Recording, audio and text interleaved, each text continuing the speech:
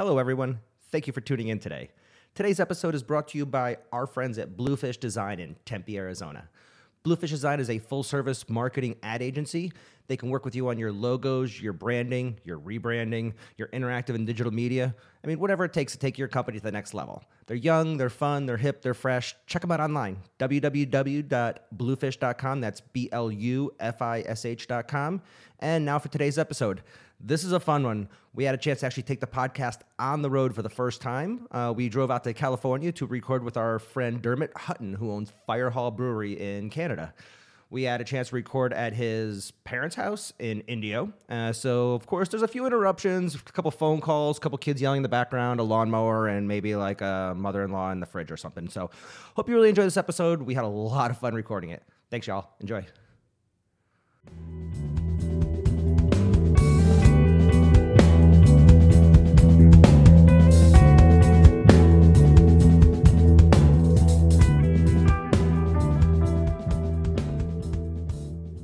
We'll get a little bit of Landscaper? lawn noise. Yeah, Lawn boy? lawn noise. Lawn boy. Not 35 minutes. That is hilarious. Did you actually ever listen to that Lawn I boy? did. It was awesome. I love when they do like the one-offs that are You'll never hear that again. no, not at all. When they did the llama in the slow jazz version, I don't know. Did I listen to that one? because the song llama, it's super fast. They did the whole song in like a minute and a half. Yeah. They slowed it down to like postmodern jukebox Was that swing during the Baker's Dozen, or was that? No, that they- was in the fall tour. They did it in the fall tour, Yeah. and somewhere in the Midwest, I think they did it. I remember seeing it on one of the notes, but I haven't listened to it yet. Have you done a fish-themed beer yet? No, but I do follow one. I can't remember the name of the brewery out of the States, and they have like on the bottom of their. Treehouse? Is it Treehouse where they had a Julius reference? Yes, and they had it's a probably Treehouse. They Yeah. just released the "This Is What Space Smells Like." Yes, I saw that. Yeah. Yep, and then Treehouse for SPAC a couple of years ago. On the bottom, the code for the beer, it just said SPAC 7513 or 75617, whatever the date was. I like when people do actual like fish references or certain modern references with their beers that maybe the everyday person isn't going to notice, but some people do.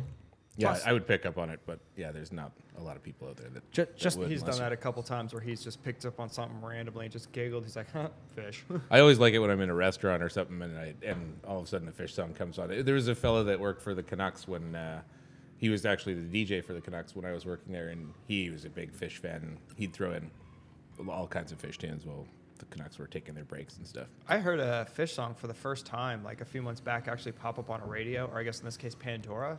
And I was sitting there like, okay, I know this is fish, but it doesn't sound anything like it at all because, it was 3 minutes long and it just ended. I'm like, oh, yeah, that's right. That's an actual song. It's not them playing Yeah, they live. didn't.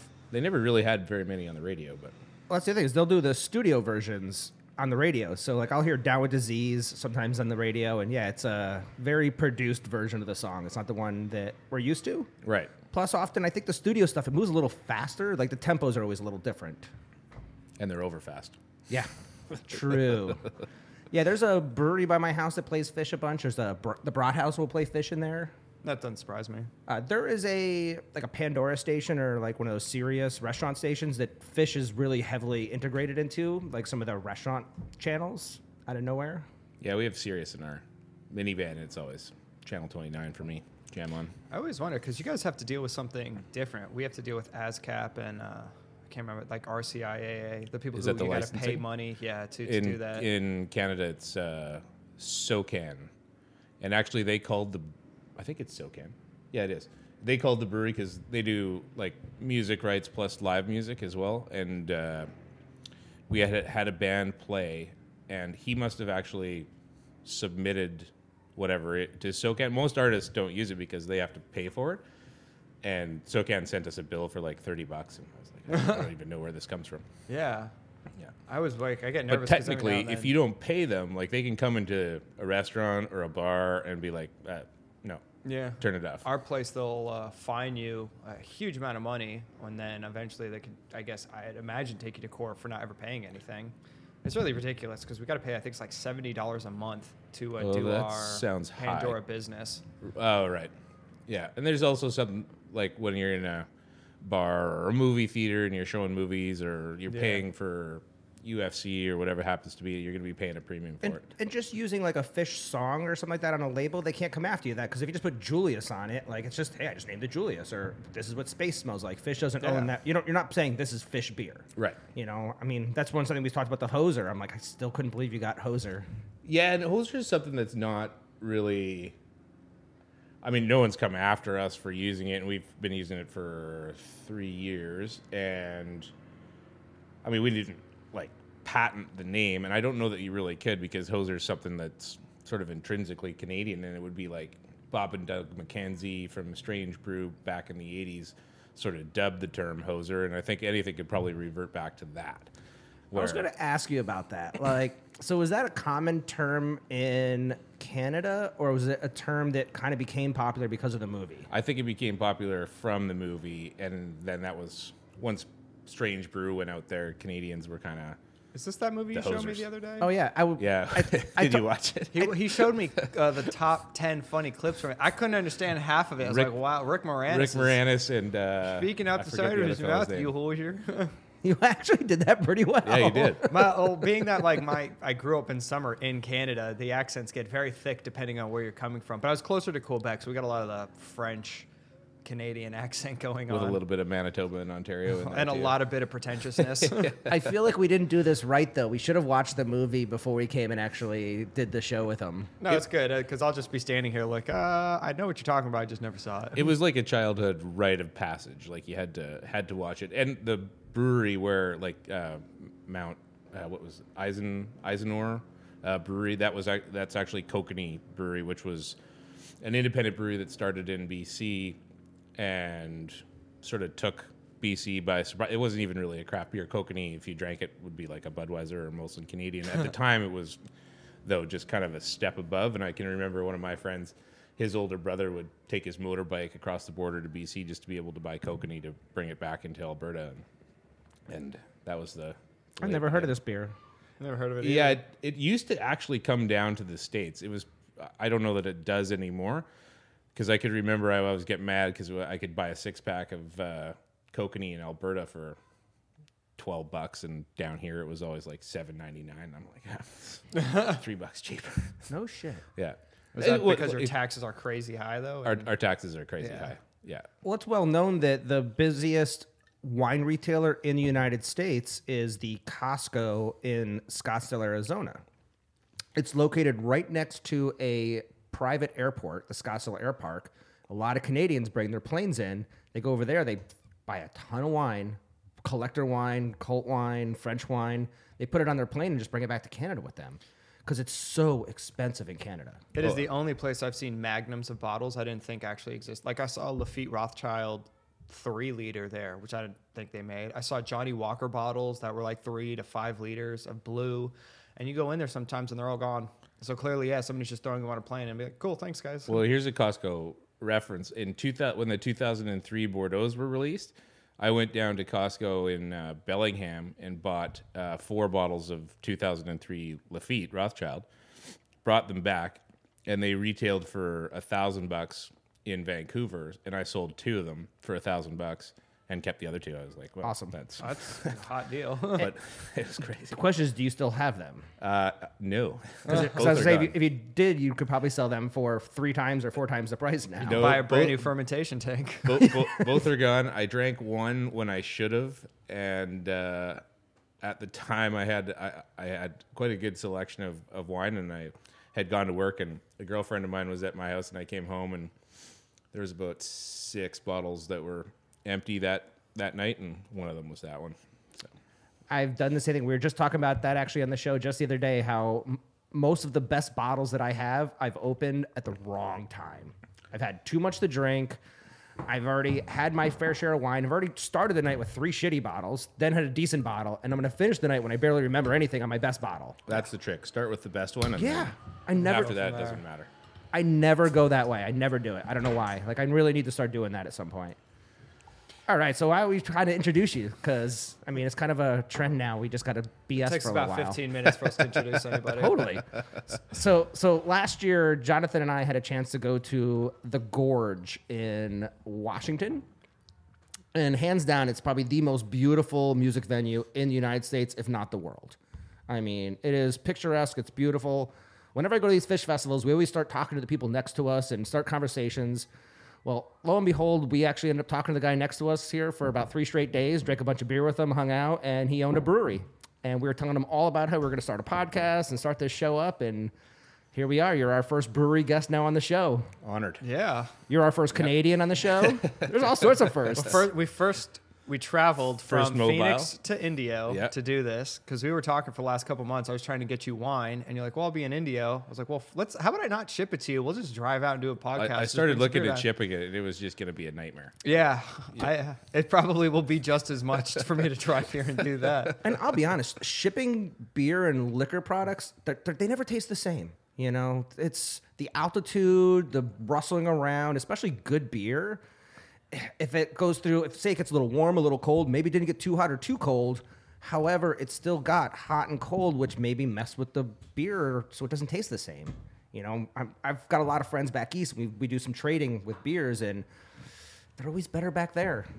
Yeah, for us, just as a company, we only ship the maximum distance we're ever delivering is maybe a couple 100 kilometers. A lot of time in the summer as well, we're basically kegging that morning to get you your product that afternoon. So it's usually really fresh. So are you distributing to any of your local stores at all? Or? Yeah, we do all private liquor stores from Osoyoos, which is right on the U.S. border, up to Vernon, which is about 2 hours north. So, and then we do most of that's our bottles, and then our draft is sold to us and to pubs and restaurants in the Okanagan as well. Sweet. All right. So why don't you tell us the name of your brewery, and I'll let you do a little quick introduction as to who you are. Okay. Well, my name is Dermot Hutton, and the brewery, our brewery, is called Firehowl Brewery. We're located in Oliver, BC, and Oliver is Canada's wine capital. Getting back to a wine reference, all the major red grapes are all growing down in the southern Okanagan, where it's very, very hot. And we've had our tasting room and social house open. It'll be 3 years this upcoming August, and it's just getting busier and busier. It's been a wild ride, but a fun one. The brewery business has got to be a fun business. I mean, you could do a lot for someone who's almost like an artist, you could do so many different things. You can't do that in wine. No, and to a point, for like with beer, for sure you can experiment, and the beer industry in general is very collaborative and very, like, it was. We went to a festival for the Coffee Blonde where we partnered with a coffee roaster, and our friends from Wolf Tree Coffee were like, wow, we couldn't believe how friendly the beer industry was, and then how not friendly the coffee industry was. It was like, Dude, that's the same thing in Arizona. Yeah. The coffee people seem to not get along as much. No. Everybody in the beer industry gets along. The wine industry is kind of 50-50. Yeah. But I haven't really seen any collaborations or anybody do anything with coffee.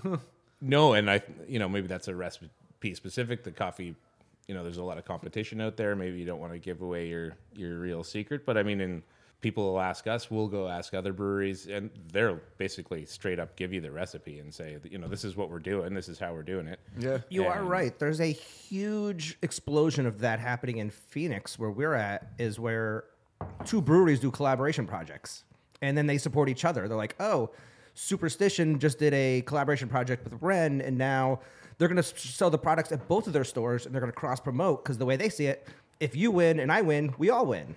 Oh, exactly. But I guess with coffee, it doesn't work, because it's like, you have your coffee in the morning. It's not like... Coffee seems to be very localized up to a point where, like, I'll come down to your place, which is about 5 miles from my house, to drink Ren beer, but I drink only the coffee within 30 seconds of my house or my work. I'm not going to venture to go try some coffee shop on the other side of the valley or something like that. And I think it was my first year marketing class at PCIT where the teacher was like, coffee, the allegiance to coffee is minimal, and Starbucks' original goal was to have a Starbucks within like 2 blocks of every Starbucks, so that you could walk out of your house and hit a Starbucks and not bump into anything else. Yeah. And that's like it. Like, your loyalty is, maybe if you're walking for 5 minutes, you pass 2 coffee shops, and it's the third one that's yours. Much past that, you won't go for it. If there's 3 breweries on a street, I know that I'm going to be very particular about that brewery. If there's 3 coffee shops, I might be a little particular, but as a general rule, I'll be happy going to all three of them, unless one Starbucks. Yeah, but I mean, But you might be just as happy going to all three breweries. I was just gonna say, I'd venture to all. I will three definitely be breweries. happy after all three breweries. Well, that's it. Like where we are, we're the only brewery. And like my wife and I were down in Seattle in November, and there's a little area there where there's about 8 breweries within a 2-block radius, and they all sort of marketed their area in the same to be, walk around, go try everybody. And Port Moody Ales, where Danielle and I, in the Lower Mainland of Vancouver, there's 4 breweries that built literally side by side, and they go to festivals and market themselves individually, but also as a unit. So like when they go to Vancouver Craft Beer Week and there's 100 breweries there, those 4 breweries are together Right next and to each other. then they set up games where everyone plays, and they've sort of adopted that and really created an area where there wasn't anything there before, which is really cool too. That's really cool. Or you have like Drake's for their Apocalypse, their big release party. Drake's will have 10 tents at the Drake's brewery, but then there's also 20 more tents of all the other breweries that they allow to set up and still promote their products too. Because once again, I guess if everybody's drinking, everyone wins.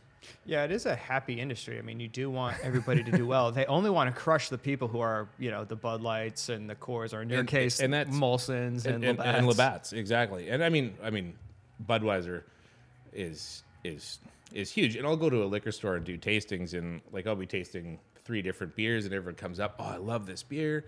They'll go grab one from the fridge, and then they'll walk 2 coolers over and grab an 18-pack of Old Milwaukee or whatever happens to be, and that's a price point thing. And we did do some canning of the Backdraft Blonde in the spring of last year, and we're going to do it again this year, where we bring in a mobile canning line and just can a whole couple of batches really. And then that gets us through the summer, and the price point of cans comes down. But like the bomber pricing, I don't know what it is in the States, but in Canada it's $6.50 to $9 for something that's been sitting in a barrel for 19 years or 19 months. That's really good. Most bombers that I remember when I worked at Wine Warehouse, they were ranging between 12 and you can get the holy crap high end ones at like $30-something. But yeah, most of them were above $12 is the ones I saw. But those are bigger guys. I'm not sure about the craft guys around us. But even the cans, those cans from Wren House, those are $5 a can. I mean, those are right from the brewery. Those are $20 $20 4-packs. Huh. Yeah, we don't have that in BC. There's, from a beer perspective, price point still plays a massive role. I mean, I always find that the States is probably a good. There's the telephone. The States is always has been 5, 6, 7, 8 years ahead of where we are in Canada as our craft beer culture. It's taking off exponentially now, but it's still. What was holding you guys back? Because in Arizona, they opened up a lot of lower taxes, and they lowered the cap of what you had to start making with, and then it kind of exploded from there. Also, on the top of everybody was just getting tired of the big brands. Tired of the big brands is one thing. I mean, taxes for us haven't changed and are still a real hindrance. I mean, one of the best things that the government in BC has done in the last sort of year and a half. It used to be, say, if I was going out to do a load of deliveries on a Thursday and I had $10,000 worth of beer in the truck, I go and I drop the $10,000 worth of beer in the truck, and when I got back to the brewery, I'd literally have to give the government $10,000, like the total of the order. They would then hold it for 2 weeks and then deduct the portion of tax that we owed and reimburse us the rest. Wow. Which is very prohibitive if you're. That sounds shady. Yeah. Yeah. I feel like there's a lot of missed checks. Wow. Well, no, and it was just depending on the time of the year, it could be really prohibitive in terms of that's a lot of cash to not have in the bank account to do other things with. So it really limited us and smaller breweries. If you were big, that you didn't have to worry about $10,000. You could do it, but there was a big lobby from the Craft Brewers Guild, and it made headway, and they've changed it, so now we just remit our portion. It's still, BC has one of the higher taxes for liquor and beer, and for a distillery perspective, it's even higher. I just find that crazy that you would have to give the government your money, then they reimburse you. That would not fly in the USA. There is no I don't even know how it flew way. in BC for so long. Like, it just makes absolutely no sense. Yeah, we have to file a report. Our winery, because we're small, we have to pay our taxes. I think it's every quarter. So like every 3 months we do our taxes. Yeah. I know the big, huge, massive conglomerates have to do it like it's either 2 weeks or every month, but they have to do them quick because they're making millions and millions in taxes. So it's kind of like, okay, where do you go from there? I mean, I like the small guys are probably doing really well, paying little amounts of money, so that way you can just dump it all back into your inventory. Which is crazy. Like that you guys have $6 beers, and I'm thinking about our guys, and I'm like, why am I paying $12 for my beer? I mean, small business is all about cash flow too. Like Yeah. the last thing you want to do is sell your entire batch of beer and be like, well, the government's got to hold my money for 2-3 weeks. Like, No, it was really really tough, and for it to be changed, I mean, it was a miracle. I thought, and when there were days where it was just like, oh, we'd have a big delivery date, and then you just sort of cross your fingers that we can skate through payroll and do everything else until you get another $10,000 back in the bank account. But anyway, the Hoser, which we were talking about, this beer we brewed originally. It was called the Hoser Light. This beer is delicious. In Oliver, where we are, a small town, 5,000 people. It's a half retirement community, half just winemakers. There's a lot of wine for sure. But when we first opened our doors to the public, we had the Backdraft Blonde, the Stoked Ember, and another beer called the Holy Stout. The Smoked Stout is our sort of three major beers. The Backdraft Blonde, in our idea, was like, that'll be our lightest expression. And people still were like, oh, I still want my Molson Canadian or whatever it was. So we brewed this, calling it the Hoser Light, and it was down at 4.3%. And we did it the first time at that, and then we found we could never brew it back down to that alcohol percentage. It was always coming out at 5, so then we just scrapped the light from the title, and the Hoser began. I think that's relatively good, 5%. I mean, 5% is nice. It's still light. It definitely comes off light. I've had some Pilsner recently that they do their double Pilsner, and it's just it's still a big beer, but this is really nice. This is designed for like 35 degrees for Celsius. your 2 months of the year. Celsius, We're- as if anybody listening's knowing. Like, Okay, what's so 2 that's like, we get where we are. We're in the high 90s for probably love it. July and August, and then we're in like the low 90s to high 80s for June and September. And I mean, we get a lot of the weather where we are is really nice. But this beer was for us. It's like on a hot day. It's perfect. You can either reach for a Budweiser or a Hoser, and since we've brewed it, it's originally it was just going to be like a 2 and done kind of thing, and now it's on the permanent. Yeah, it's permanent. Yeah. So do you consider this your flagship beer out of the brewery?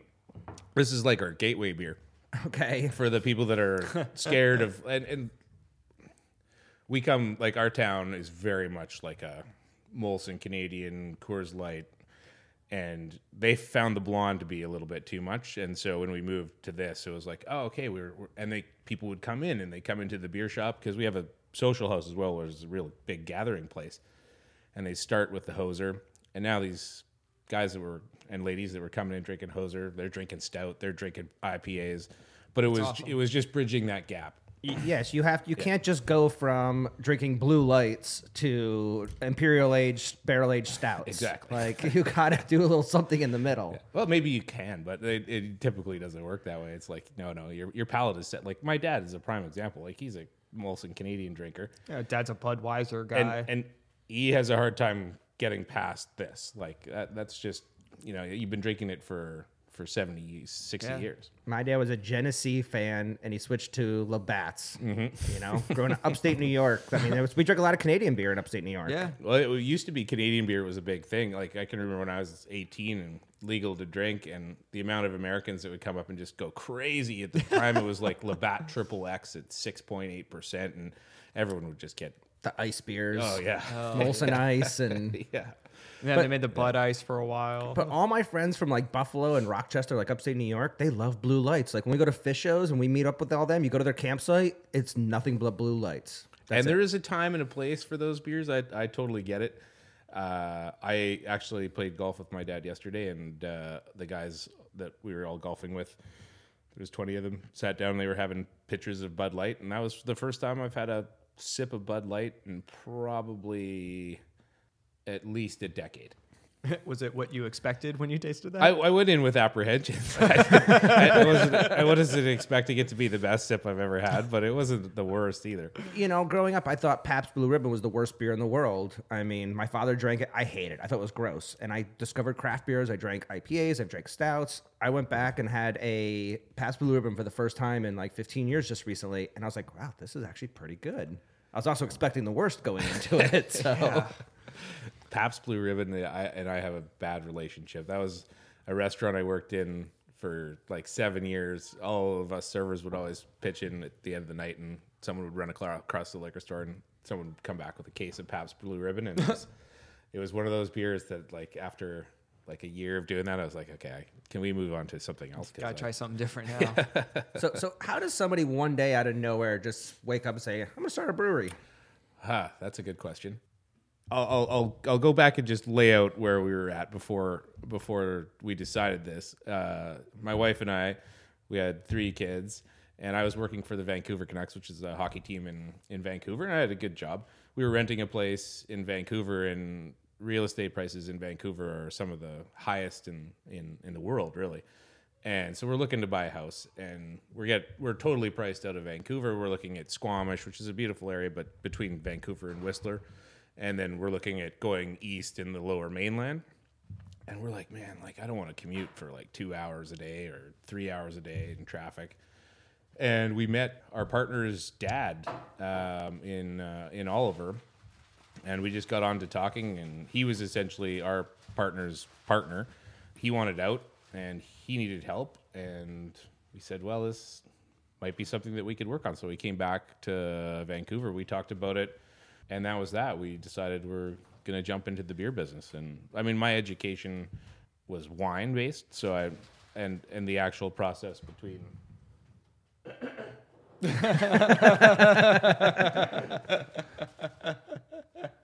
It's the audience. It's the audience, right? Sorry, that's my mother in the fridge putting away vegetables, I'm guessing. It's what you get though when you do a Yeah. live show on the road. Exactly. Get a live audience. And yeah, we just decided let's do it. We could afford to buy a house in Oliver. It's a small town, good community. We just moved and learned, and then Nice. That's that. How many years ago was that? It'll be 3. Wow. Yeah. That's crazy that you. I'm assuming the city you're in is the equivalent of, like, for people listening, like the Napa city of BC. Of BC. Yeah. And you're the only brewery in there. We are the That's beer awesome. of wine country. It's our hashtag.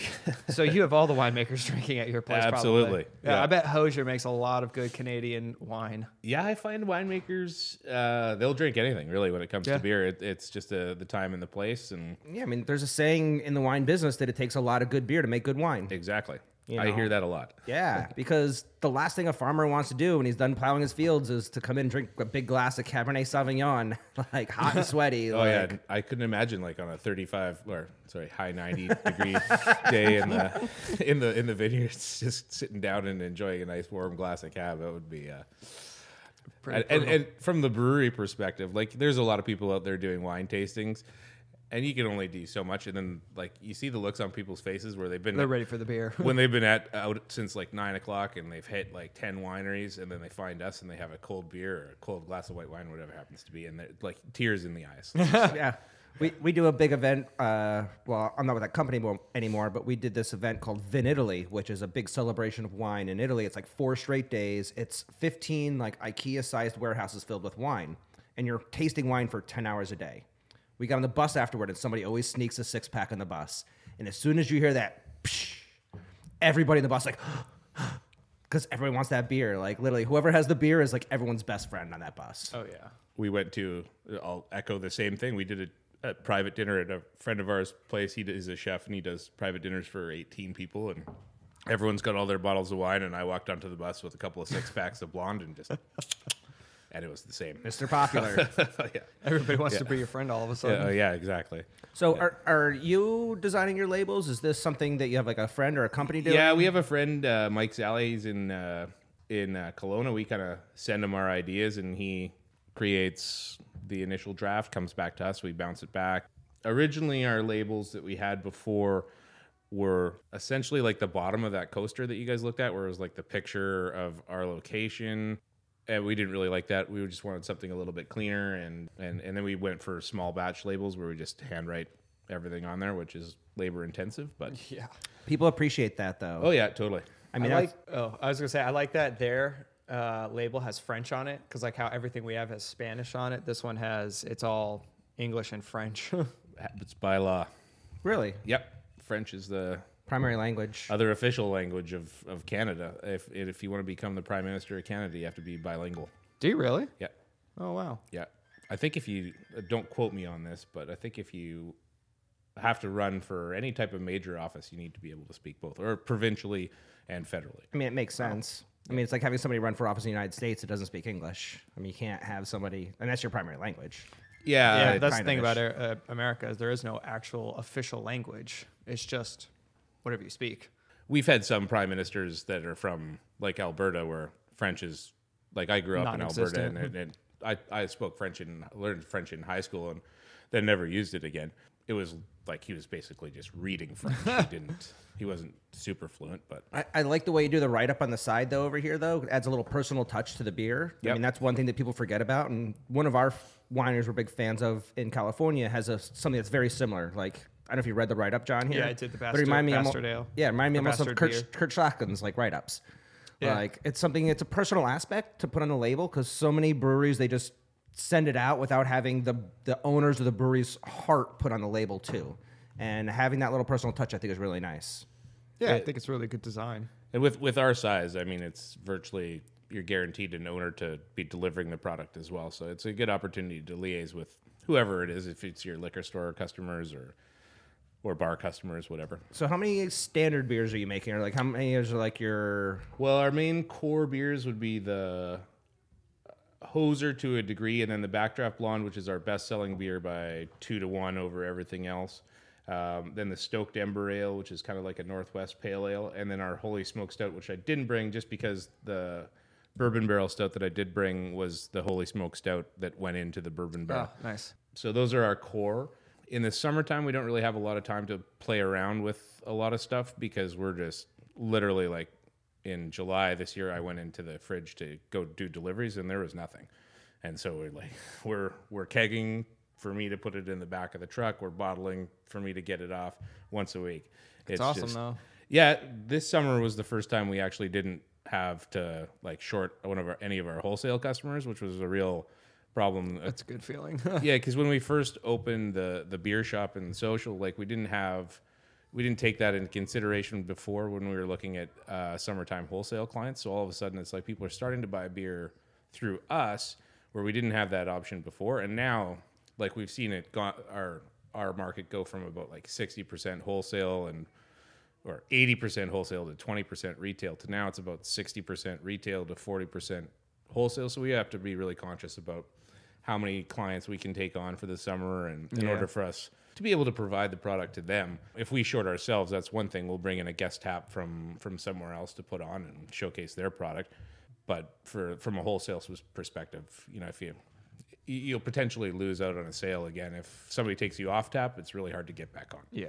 especially your mainstream stuff. Like if it's something that is one of your main staples, you should make sure that those people are always taken care of. And you nailed it. It takes sometimes 6 months to get that tap handle onto somebody's location. You run out of product. It just took 5 seconds for it to come off permanently. Exactly. And that's happened to us. Like we had not to bore you with the details, but like we've had customers where we just couldn't deliver and they're like, okay, we'll go find something else. And then it's, a year before we get back on again. And that's aggressively pursuing them and apologizing profusely. And it's not a pleasant situation. I don't like running out of beer. Logistically, do you have problems getting supplies where you're at? Like, is it like getting like good hops? Is that ever a problem for you? No, we kind of pre-order our hops from in Chilliwack, which is in the Lower Mainland, close just outside of Vancouver. The majority of BC's hops are grown there, and they're also a hop broker. And we almost pre-order our hops, like give them an idea as to what our expectations are from them for our proposed plans for the winter time and for our brew cycles. And so we'll have that secured. If we need some obscure stuff for different recipes, it can be a bit of a challenge. But now I'm finding that with the explosion of the craft beer industry in BC in particular, the explosion of hop farms is also happening. it can be a challenge, but we haven't really run into where it's been dire. There's also a hop farm, and there's got to be money in hops because there's a hop farm in the Naramata Bench, which is north of Penticton, and like prime time wine growing region, and beautiful. Like all the prettiest vineyards and wine companies are up there because it's stunning. Like you're on the bench, you're looking down over a beautiful lake, and these guys have, I don't know, 2 acres worth of hop farms in the middle of vineyards. So there's, I mean, I really think with the explosion of craft beer in the United States, that is actually the new, like a gold rush, is people doing hops. yeah. The supply and demand has probably gone through the roof in the last 10 years. Whatever hops Budweiser and the big companies were buying, I'm sure they were buying pellets. They were buying stuff that was not of the top quality, where a lot of these craft brewers, they want to dry hop their stuff. They want to have fresh hops. They want to have stuff that's of quality. So being a boutique hop producer has got to be paying well. Well, I gotta ask. I mean, because I noticed like the beers that you brought. Obviously, there's no IPA here, and in Arizona, I swear for the longest time, and it's definitely tailing down. There was a time where I felt like 80% of everybody's menus were IPAs. It was just IPA everything, and it was a session IPA and a triple IPA and then a double triple hopped IPA that they do it through filter things, and you're just like, holy crap, man, like I don't want to keep drinking everything as an IPA. No, and we didn't do an IPA for a while. For like the first year that we opened, we didn't do an IPA. Partially because we were still super focused on wholesale, and we'd sort of guaranteed our 3 core beers and just to free up tank space to do it. And then it's like, you know, you're talking to people who come through as a craft beer brewery. Sometimes you're gauged on your IPA, and that's like the craft beer aficionados out there. They love an IPA, and I love an IPA. And so, so we did do one. And the first time we did one was with that hop farm I was just telling you about in Penticton. We got some fresh hops from them and did a fresh hopped oatmeal IPA called the Stop Hop and Roll, and that's awesome. I would have brought some down, but we literally sold out a couple weeks ago. How often do hops grow? Is it one time a season? One time a season, and when with fresh hops, you have about 36 hours at the most, but ideally like 24 hours from them coming off the vines to using them. So the opportunity, you have to be ready to go, and you have to be fast. So we did it with fresh hops the first time. We do a harvest ale in the fall where a friend of the brewery planted wine grapes at his house to provide shade, and it didn't really work out. So he planted hops, and the hops just totally exploded and went everywhere. So we go to his house and pick like, I don't know, 30 pounds worth of, 40 pounds worth of fresh hops. Yeah, we don't know what kind they are. There's probably about 5 or 6 different. He has no idea what kind they are. And it kind of provides a little bit of the nuances of the beer where we really have no idea what the hops are. But so this one, you'll smell it. This is our smell it from here, and it's this is a local coffee roaster called Wolf Tree Coffee that is in Oliver, and we were going to go down and do a festival. Yeah, we did one, I don't know, 2-3 weeks ago, where it was a partnership between a brewery and a coffee roaster, and the idea was to do a coffee beer. And so we did a coffee blonde ale in hopes that the majority of the breweries there were going to all do a stout with coffee and something to distinguish it a little bit. You're the first person I've ever seen do a lighter style beer with coffee, and I appreciate that. Yeah, well, and that was on purpose. We didn't want to get lost in the porters and the stouts, and you can see it. This was about we made about 1,000 liters of this, which is maybe a little bit less, maybe 700 liters. So about 30 pounds of like sort of French press grinded beans went in there and sat in there for 2.5 weeks. And we were, So when you got this, did you give them the beer and said, you guys figure it out? Or were they like, here's the beans, you figure it out? No, actually we went to their house and we kind of agreed on the beer and that we agreed to do sort of a lighter style beer. And then we went to their house, and they had like 4 different types of cold brew. And now we actually have a coffee named after us from them, because I tried a couple of different ones, and I said, hey, can you put these 2 together? Because I really want to try that. And they put the 2 different types of cold brew together, and I said, that's the one. And now we have a WTF coffee as well. I like it. This is really tasty. This is the first time I've had a light blonde ale coffee, because every time I have coffee beers, it's always the stouts, the porters, and the only one I know of is the light guy. Is it Huss that has the coffee kolsch? Ooh, I'm not sure. Oh, there is one, but I don't think I've It's ever the had only it. one I've ever had. I like the fact that it's light, but it tastes like it's almost like drinking a cold brew. It really Yeah. is like drinking a cold brew. It the fact really that is. It's light in the palate. It doesn't have a bitterness. Like, You just get a little bit of like that hoppiness just to just hit you in the back of the tongue. and the coffee is so on the aromatics, not as much on the palate. You don't get that bitterness out of it on the palate. It's Yeah, it really tastes like a cool. beer with coffee in it instead of a coffee with a little beer splashed into it. So WTF, Wolf Tree and Firehouse. If Fire Hall, yeah, exactly. Fire Hall? We Sorry. put a contest out on Facebook, on social media to. We get it all the time. There's Firehouse. There's a Firehouse it was Firehouse. It had the same almost symbol, and it used to be a bar/club. Yeah. That's why I laughed when you said that. there was actually a Firehouse brewery at one time too. I don't know, out of California somewhere. Dude, the Wolf Tree logo is really cool. Yeah, they just sort of really came up with that on the spot because we were ready to go to packaging and we needed something for our label to get designed. So, but yeah, we put the name out there on social media. That was not my number one pick for the name, but I was outvoted, I think 4-3 or 4-2 on the name design. So I mean, it does have other connotations, connotations. yeah. For sure. So you're not your brewer though. Someone else does the brewing. Joe, he's our full-time brewer. We'll all throw ideas and sort of come up with the recipe. Joe works 5 days a week. He's in at 7 o'clock in the morning, and he's done it 4. Was he your brewer from the beginning? No. He came on about 3 years ago. No real experience. He just sort of came in and Kicked wanted to ass learn and- and kicked ass. And Dude, that's awesome. Yeah, no, he's got a real passion, and we've lined up some cool brews for the upcoming next sort of 6 months. So we'll be doing some different stuff as our wholesale, as we're sort of decreasing the amount of wholesale and increasing the amount of retail.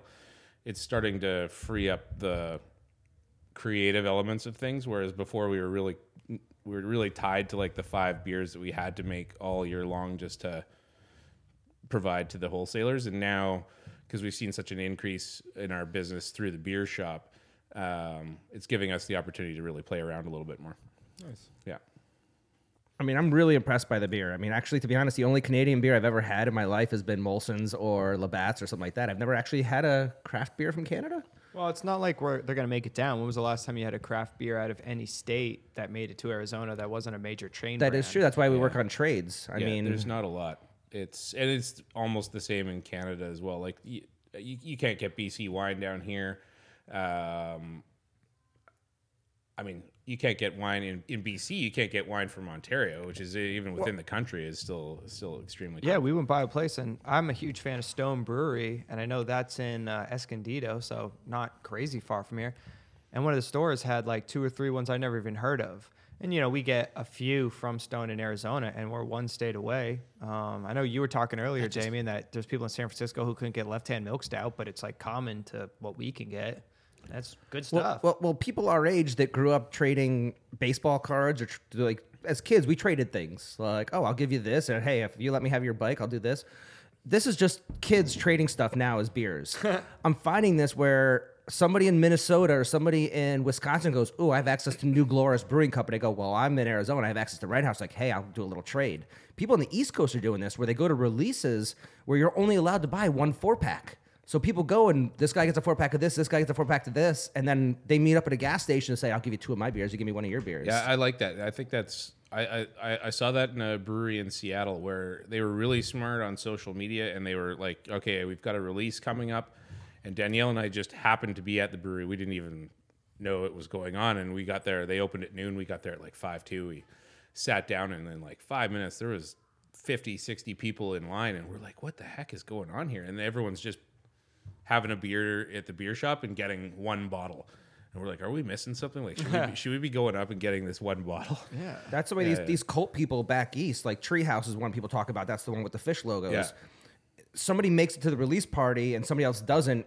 That person now has a bag of gold that they could trade for just about anything in life. You show up to a fish concert with, what is it, do you want Pliny the Elder or Heady Toppers? Pine of the Elder is For years, crazy. it was the Heady Toppers. Like people were selling them out there for like $20 a can, $25 a can, like That's crazy. and getting it, like not even thinking twice. You're like, how much is it? $30 a can? Sure, I'll take 2. Like, More expensive than the weed. yeah, but that literally you can't buy. If you go to the brewery, you can't buy more than 2 cans. You know, Yeah. it's just the way it is. Can you cross borders with, like, let's say you want to go pour stuff down here and like just come across it, or do you have to like? I would have register to declare. Okay. There's a there was a funny if you're bringing alcohol from Canada into the States, as long as it's me that's drinking it, the customs doesn't really have an issue to it. If it's something that I'm planning on leaving down here, they have a huge issue with it. There are Canadian beers down here, so it can't be that it's that big of an issue. The challenge is, like, even if you're like, and you referenced the what was the one from California there? The Stone. Stone, sorry. And they've come up a couple times for Vancouver Craft Beer Week. Essentially, the craft beer breweries of America, really, and most of them are from the West Coast. They rent like a big semi truck and fill them with about 20 different types of beer, and they bring that to the Craft Beer Fest in Vancouver as their exhibit, and you can go and try a whole bunch of beers. It's just you might still be a big BC craft brewery, or you still might be a big California craft brewery. But I mean, what's the population of California? Like 20 million? Or, It's one of the top 5 biggest economies in the I world. mean, that's almost the size of Canada, and that's your market. Like, good luck getting it out to New York. Like, that's just, your facilities have to be huge. That is one thing that's kind of cool about beer is, I mean, for the most part, we could take certain wines and see it almost anywhere, with the exception of small guys. But beer, it's real local. Like, there's a couple breweries that are by me where the only thing you can get is one bomber they make occasionally, and then if you want it, you have to get a growler. And it's a good sized brewery. Yeah. Yeah. Well, that just speaks to the popularity of craft beer, in that, like, you can't make enough of it until you get to, I mean, even like big companies, like, they have 10 breweries across the country that are massive, and they sustain the market. It's really smart though, doing small batch stuff, because it keeps that demand high. If I have a beer at your brewery that I truly love and I go back again, they don't have it, I'm gonna be bummed. But you know what? When you try something else, I am, and when you release that beer again, I'm gonna be the first guy at your doorstep, because now that want has built up over the period of 2, 3, 4 months. Where I'm like, man, I wish they'd bring it back. And you bring it back, I will be there. That's kind of like our IPA, because we did it the first time and people just freaked out. Like, they're like, this is so good. And then it was like 4 months went by and we released it again. And it was like people were lining up and they had their growlers ready to go. And then, we've done 5 brews now, I think, of the IPA. This will be our 6th that's upcoming. And literally for the Bourbon Barrel Stout, we did a pre-order. We just said, like, we only had 250 liters. It was just 1 barrel. We said, this is coming, pre-register, and it's all yours. And that was it. Do you have like a club or something where people We did. could be members? Or we started a growler club, which was kind of a way to get people to drink in the beer shop. Plus, like, it was originally was $25, and that got you a growler and a fill. And then it was like $6, including tax, for a 20-ounce pint in the brewery. And so you got a discount, and that actually reaped some dividends in that people really, at $6 for a Canadian, that's like $4 US for a 20-ounce pint. That's awesome. It's pretty awesome. Yeah. Yeah. So It's hard to do like a beer club, I imagine, because you're not going to sit on it. I mean, it's not wine where, like, I'm a member of a club that I just got recently, and I'm not going to drink that for 10 to 15 years probably, versus a beer. If you go in with a growler, you have, 3 days maybe before it kind of goes? as long as you don't open it, you can, and it's kept cold. I mean, you can keep them in your fridge. I've found some that were just lost in one of our fridges. They were like 3 months old, and I cracked them and they were fine. Really? But if you open it, yeah, if you get 24 hours out of it, you're pretty lucky. Okay. Yeah. But I don't know anybody who really sits on a growler and goes down, fills it, and like, well, I'm gonna put this in here for the next 3 months. It's usually like, man, we ran out of that last night. I mean, the beer club at Ren, they do special releases every week. So I believe it's like if you join their club, you're guaranteed a 4-pack of the special release, but if you don't pick it up within 7 days, it goes into general sales. Yeah, and It's kind of the way it works. So you're guaranteed as long as you come and pick it up. And if you pick it up, you're going to get a small discount. And you also get a discount anytime you go in, kind of thing. Is the way it and works. we did that. We don't have enough special releases to really make that a value point, but we did do like a few of our special beers that we've done. We've always opened it up to the beer department first. And like if we do casks and stuff, it's always beer department, and it's more of a mailing list too, right? Just to communicate what we have going on in the brewery, because so much of the membership is local, so it's important to get those emails to be able to just if people aren't Facebook savvy or Instagram savvy, because like half of our community is retirement, but we still want to reach those people. At least email is a good way to communicate. So You do have a good spot where, like I said, you are the only brewery there, and your town is, around you, so that they could come in. Like if you're in a major city and McFate drops some cool new thing, nobody's really going to come from Chandler, I imagine, to go try it because they have Wilderness down by them or some of the other. I got to drive by 42 other breweries to get to that one. Yeah, to get to that one, you got to really like it. Oliver, if you've walked for more than like 25 minutes, you've You've left town. You've crossed half of it at least. So, have you done any collaboration projects with any of the wineries? Like done any wine barrel aged beers or anything like that yet? Sorry, we have 3 wine barrels in the brewery. All 3 of them have been sort of mixed use between Cabernet Sauvignon and Malbec from a winery called Fairview Cellars. Bill Eggert, who owns it, we've got a great relationship with him, and he just gave them to us. And we've done 3 beers in those wine barrels. The first was kind of like a nut brown, if you want, and similar results to the barrel stout in that when you put beer into a wine barrel, there's a likelihood that there's going to be a secondary fermentation that takes place in the barrel. The first one we did, it was our first example of it, and it was like a nut brown that went in, and it came out like a red wine. Like then those tanks the barrels had never been used, so it was still fresh from the last aging process that happened in the barrel, and it really drank like a red wine. When I tried it, it was the first thing that came to mind was like ribeye steak with sautéed Brussels sprouts, onions, and bacon. Like this is a perfect food beer. Hungry now. On its own, personally, was not my beer of choice, and we sent it away for testing, and it came back saying like it was like 5.1%, and that was the first one we did. It hit me like a ton of bricks, like one of the size, like a 5-ounce glass. Like I have like one of those, and I'd be like, man, this is Not 5%. This is not 5%. Like it really hit me. But it came back 5%. It came back 5%. And then the second one we did the hoser actually, and put it in to see what a light beer was going to do in a red wine barrel tank, and it went in at 5%, came out at 7.5, I think it was. And it drank like a champagne. Like it was like it was bubbly. There was brioche and green apple and it was like an Australian sparkling ale is like awesome. That was That the sounds style so that good. it drank in, and it was really good. And then the third one we did a barley wine that we had local caramelized honey that went in there, and it went in at 7% ish, 7.5%. By the time we bottled it, it was 11.1, and it was. We actually did a separate cask of it, and we released the cask during one of our back alley concerts, and we had to warn everyone on the PA. We said, "Hey, listen, this thing is." At the time, This is a bomb. at the time then it was like 9.5, and so we had to, even the barley wine, we could only limit to a 10-ounce pour in the brewery just to keep it legal. Do you guys have restrictions on what you're allowed to pour? Like based upon alcohol? Like, okay, if you get As your to how high it hosier, gets? you can get a pint. Or no, like, Like he was saying, the barley wine, he can only pour a 10-ounce glass. You have to Yeah, pour exactly. it in a 2-ounce. Yeah, because it was 11.1%.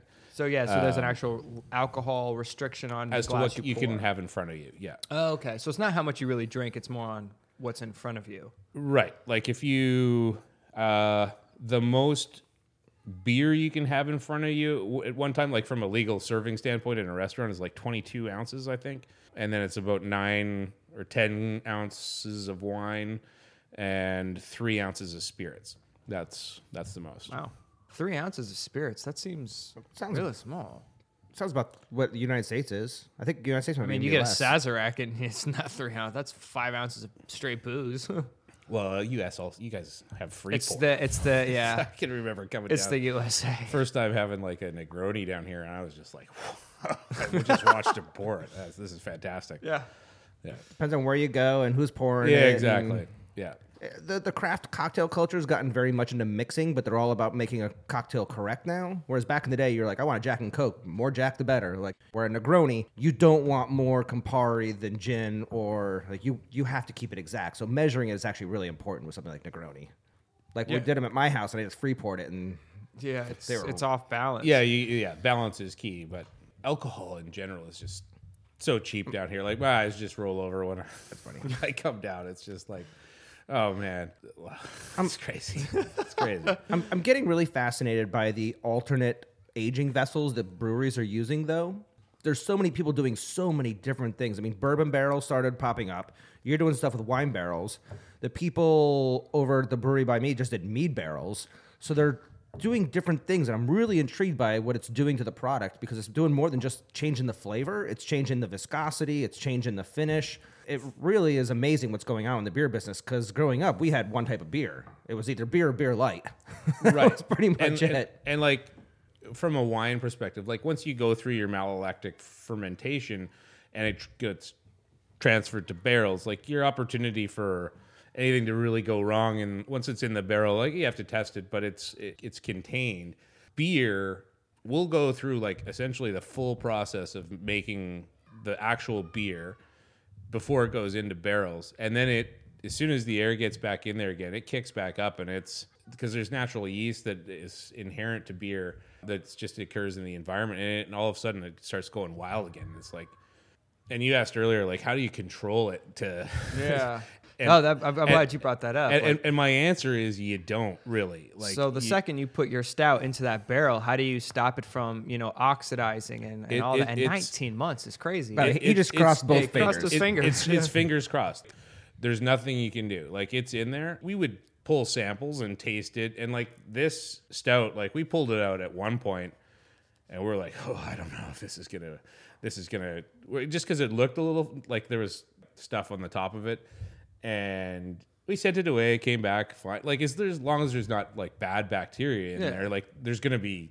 It's gonna be active. Like stuff going on, it's yeah. brewing. It's venting. Like you have to put a vent in the top. I was of gonna say, the so barrel. you can't close the bung. It's a full on like Yeah, you have to have stopper. exactly. Yeah, or airlock. We literally had no idea except for the fact that we were tasting it as it went along, and it was all good. And then before we bottled it, we sent it away for a final sample. And I mean, this one came out 7.6%, and it went in at 5. And yeah, it was in there for 19 months, which is a long time. And like, there wasn't a lot of. It's not like spirits where if you age a whiskey for, I forget what the ratio is, but if you have 250 liter vessel, your rate of decay, because due to evaporation, by the time you get down to like 25-year-old whiskey, it's like Half a barrel. Probably, exactly yeah. not even like I think it's like way less. So. Did you lose a lot of? No. Okay. No. Brewers, you guys can experiment with stuff, unlike wine people, because, like I said, if you grow all your grapes all year long, took you 6 months to grow them, you experimented with some new barrel just to see what happens, and it turns out bad, you just ruined your whole vintage for the year. You're screwed for 12 months. Oh, yeah. Whereas if this went wrong, at least you could start again. Well, here I'll tell you a story of that with these two beers, the False Alarm Bitter and the Stoked Ember Ale. We were brewing the Stoked Ember, and the fellow, it wasn't Joe at the time who was brewing it, read the ingredients in pounds instead of kilograms. Oh, shit. And so the beer came out. We didn't know what to do with it. And so we kegged it and sold it to the restaurant upstairs, and everyone started to like it. So we said, great, retweaked the recipe to make it what it is now and called it the False Alarm Bitter. And that was how that begun. Like the nice thing about beer versus wine is that for the most part, I mean, there are mistakes that happen. You're going to end up with beer. May not be what you were hoping for, but if it's not like totally disgusting in terms of its flavor, with the right, and I'm sure it happens to not like this is our one instance. I'm sure it happens to breweries out there where if you, with the right marketing person, you're like, hey, wow, this is Coors Light. What is it? So New Belgium Brewing Company had their Lips of Faith. Yeah. It was one of the first commercial beers that went sour. And it went sour kind of by accident on them, and they shipped it, and they didn't realize it, and they started getting all these calls back about it being a sour beer, and they recalled it. Well, all these people, there's a whole group of people that loved it, and they went nuts trying to buy it off the shelves as it was being recalled because they wanted it.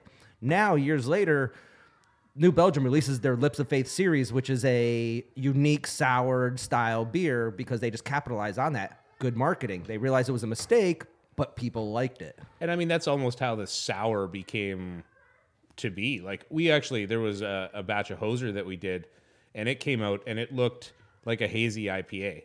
Tasted sour-ish, but people liked it. It's like, okay. Have you done any sours yet? No. Or goses or gosas? No, we just don't have the space. We've got our next few beers that are going to be coming up in the Okanagan, where we are, is like major. Originally, it was all fruit growing regions, so it's like cherries and nectarines and peaches. So we've got 400 pounds of cherries that one of our friend he grew and juiced for us as well. So we have done a fall cherry style beer where it was really malty and very subtle on the cherry. We're going to do like a fresh cherry kind of hoser, if you will, for the spring, right around to time it right with our cherry season. Like cherries come into ripeness sort of end of May, beginning of June. So we'll do that. We'd like to do a Scotch ale as well. And, That'd be cool. I'm a big fan of Scotch ales. Yeah, and one of our friends, they also have an orchard, and they've started to do fresh juices. So we're also looking at doing a Rattler as well for the summer. So when you do a hazy IPA, is it just because it's not being filtered, that's what makes it hazy? Or is it something you've got to actually put into it and make it that way? Speaking of which, are those in the freezer still? Oh, You should probably just at least pull them out of the freezer. Oh, wow. That's a good thing that you thought about that. It just hit me. as he left the beer As in he the freezer runs. to chill down. Yeah, we won't drink those yet, but that just this way they're cold. Yeah, that's the one thing about drinking beer, man. It's like bathroom breaks are All definitely right, quick. happen often. Let's talk shit about Dermot. Since he's in You the other mean room. Dermot McDillon or Dylan McDermott? It does sound like a celebrity name, you know? So, I mean, honestly, from a wine standpoint, I just want to talk about the Hoser for a half a second because often when you have beer is very front end palate driven. It hits you with all that flavor in the front end, Yeah. and then it kind of gets sometimes weird in the mid palate and it goes away. And usually people are like, when they taste beer, it's not that first initial sip, it's the finish that kills them. Yeah. This had one of the longest finishes of any beer that it's almost finished like a wine. It just kind of kept going and going and going and going. And to me, this was the opposite of a normal beer where the front half of the palate didn't have a ton of flavor, but it just kept drinking and drinking and drinking and drinking. I could see a wine drinker, a great white wine drinker, really enjoying that. See, I'm gonna go on the opposite with you with the WTF. I finished this glass about a couple minutes ago. I still taste it. You know how like you ever have a coffee where it stays on your mouth for a long time, but it's not a good taste. You're like, like I can still taste that. I could still taste the coffee, but it's so subtle that it's kind of holding that beerish coffee flavor to it. So this Wolf Tree Fire Hall beer, The WTF. the WTF. I love it. Dude, I really enjoyed it. It's actually one of my favorite coffee beers because I don't like coffee beers, but that drank like a cold brew, and I love cold brew. That's what it was, because most of the time it's coffee with porter, it's coffee with stout, and it's dark on dark, and it makes it almost too much. Where adding a little extra coffee or adding that coffee flavor to a light beer makes it refreshing. Versus once you throw coffee into a dark beer, it's not really refreshing. I mean, the donut beer that I have here is good, but it's not a refreshing beer. It doesn't make you don't want to come in from working a field. That's a sipping beer. But I could drink this still outside. I can still drink this when it's hot out. I can still drink it during the day. You can't do that with like a heavy imperial stout That is true, especially or with a typical coffee beer. Yeah, this coffee beer is completely drinkable outside while it's hot. And you're right, there's not a lot you could do that with. Oh, we were just talking shit about the first two beers. No, that's great. Talk. It shit gave me diarrhea.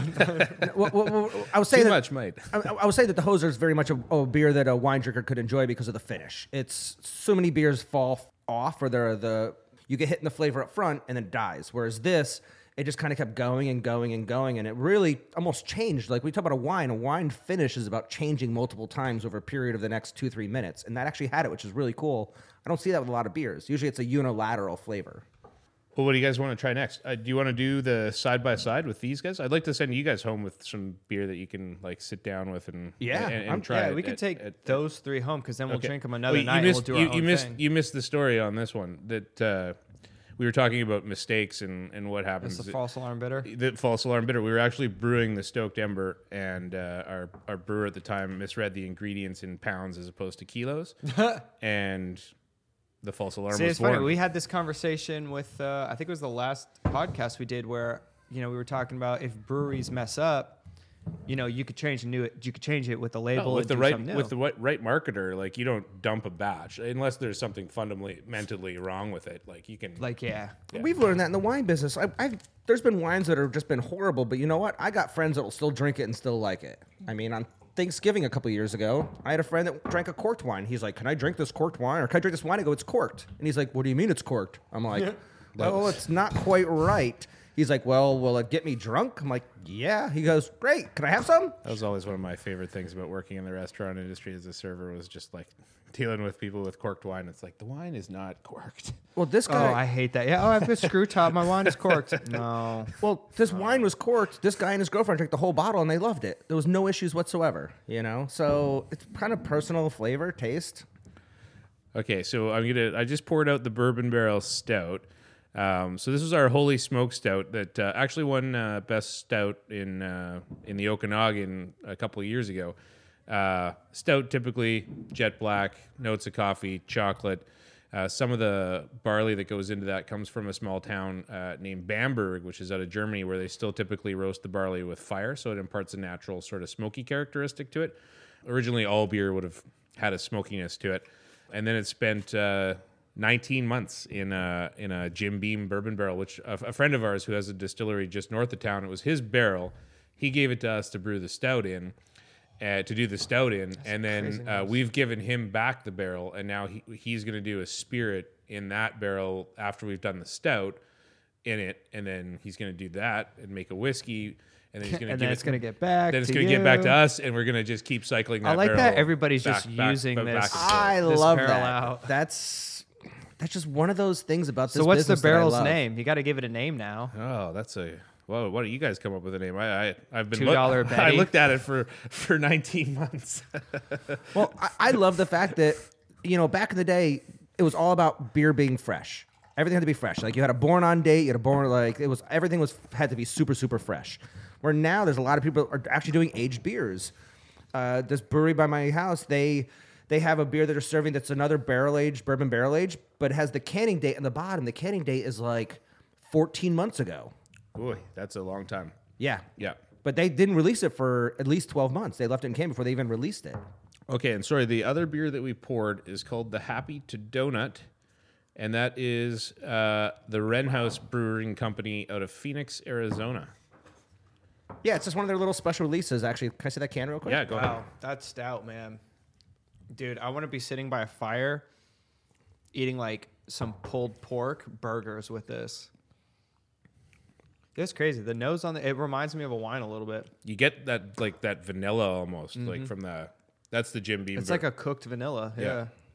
My initial nose, I was thinking too, almost reminds me of fermenting apples, which is so weird to say because it has nothing even closely. I mean, between bourbon and beer, it's not closely related to apples at all. But I it was had gonna that. say reductive wine even. Like I was kind of thinking not what you would get from port, maybe a little Madeira, but more like a open Amarone. yeah, I could see that. Actually, now that you say something along the lines of like a Madeira or something like that, it is kind of got that little bit nose. Dude, it's cool too because the taste is different from the nose, like drastically different. Yeah, I find on the nose you get more like that vanilla, and then on the palate you I get get the like vanilla. It feels like Yeah. a cooked vanilla, like if somebody did char vanilla. I like both of these. This other Happy Donut is fantastic. Yeah, what's the Happy Donut? Is that Imperial? It's a imperial stout aged with cocoa nibs and like 2 or 3 other things. It's just one of the little one-offs. So when you pour your bourbon barrel stout, do you do nitro with this or? We actually put once it came back out of the barrel, we put it back in the aging tank again to carbonate again. Okay. Yeah. So you do forced carbonation? Or No, everything's natural. We don't Okay. we don't filter. We don't pasteurize. We have forced You don't carbonated. pasteurize, in so the, pregnant ladies can't drink your beer? well, it's never ran into the problem. Yeah, I didn't think so. I don't run into that problem either, unfortunately. No, we could force carbonate, and we have in the past if we're in like a super rush, but we 99% of everything we just let happen naturally. I feel like you have to like this barrel is gonna become like the Stanley Cup of like your valley, like going back everybody and forth. carves Have their everybody name. carve like something in it. It's for going to the be year. pretty cool, like to go back and forth. Like we had it for a year and a half. He's going to have it now for 3 years, and then it'll be back to us. If we could even go longer, like because really now that we know that at 19 months we're still going to get something pretty cool. Yeah. Like we could potentially do like a 3-year aged beer in that barrel again. So in that case, so you gave it to a wine person for this No, one, no, or this is going to the spirits distiller. person? Yeah, Okay. he has a company called Dub Glass Distillery, which is just north of town in Gallagher Lake, and his noteworthy gin is. So It's do you ridiculous. clean the barrel out? Like, do you steam treat it and everything? Or do you just, hey, we just literally took the beer out right now. I'm sending you this barrel. Put your stuff in it immediately? Or We gave it a clean, and then we gave it to him, but not like a steam clean to get rid of the flavors. It was just yeah, because I was asking, like, I know I he steam wanted clean that barrels, and he wanted that stout Yeah. characteristic to be in there. so yeah. you just make sure you just wash the interior and okay. So none of quick and dirty. none Now of I'm the curious of how his whiskey's gonna turn out. I like- know, right? That's what I'm thinking too. Either way, you know what's gonna be funny is there's gonna be like 40 years down the line that barrel's gonna get hoarded out to everybody, and one day somebody's accidentally gonna do something with it and be like, "Oh, guys, you're not gonna believe what happened to this poor barrel." Yeah, you definitely have to give it like an ordinary name, like something like Steve. Like it has Yeah, to have like it's got to be Betty. yeah, it has to have like a normal ordinary name, like yeah. It was one of those things. It was a real talking point for me at the brewery, and it was always one of like I'd always be like, "Oh, and sometime soon we're gonna be about- we're gonna be putting this into bottle." How about Celine? Since Celine Dion is your most famous Canadian singer, Tattooed between my shoulder blades. I'm a huge fan. between your shoulder blades, not on your lower back.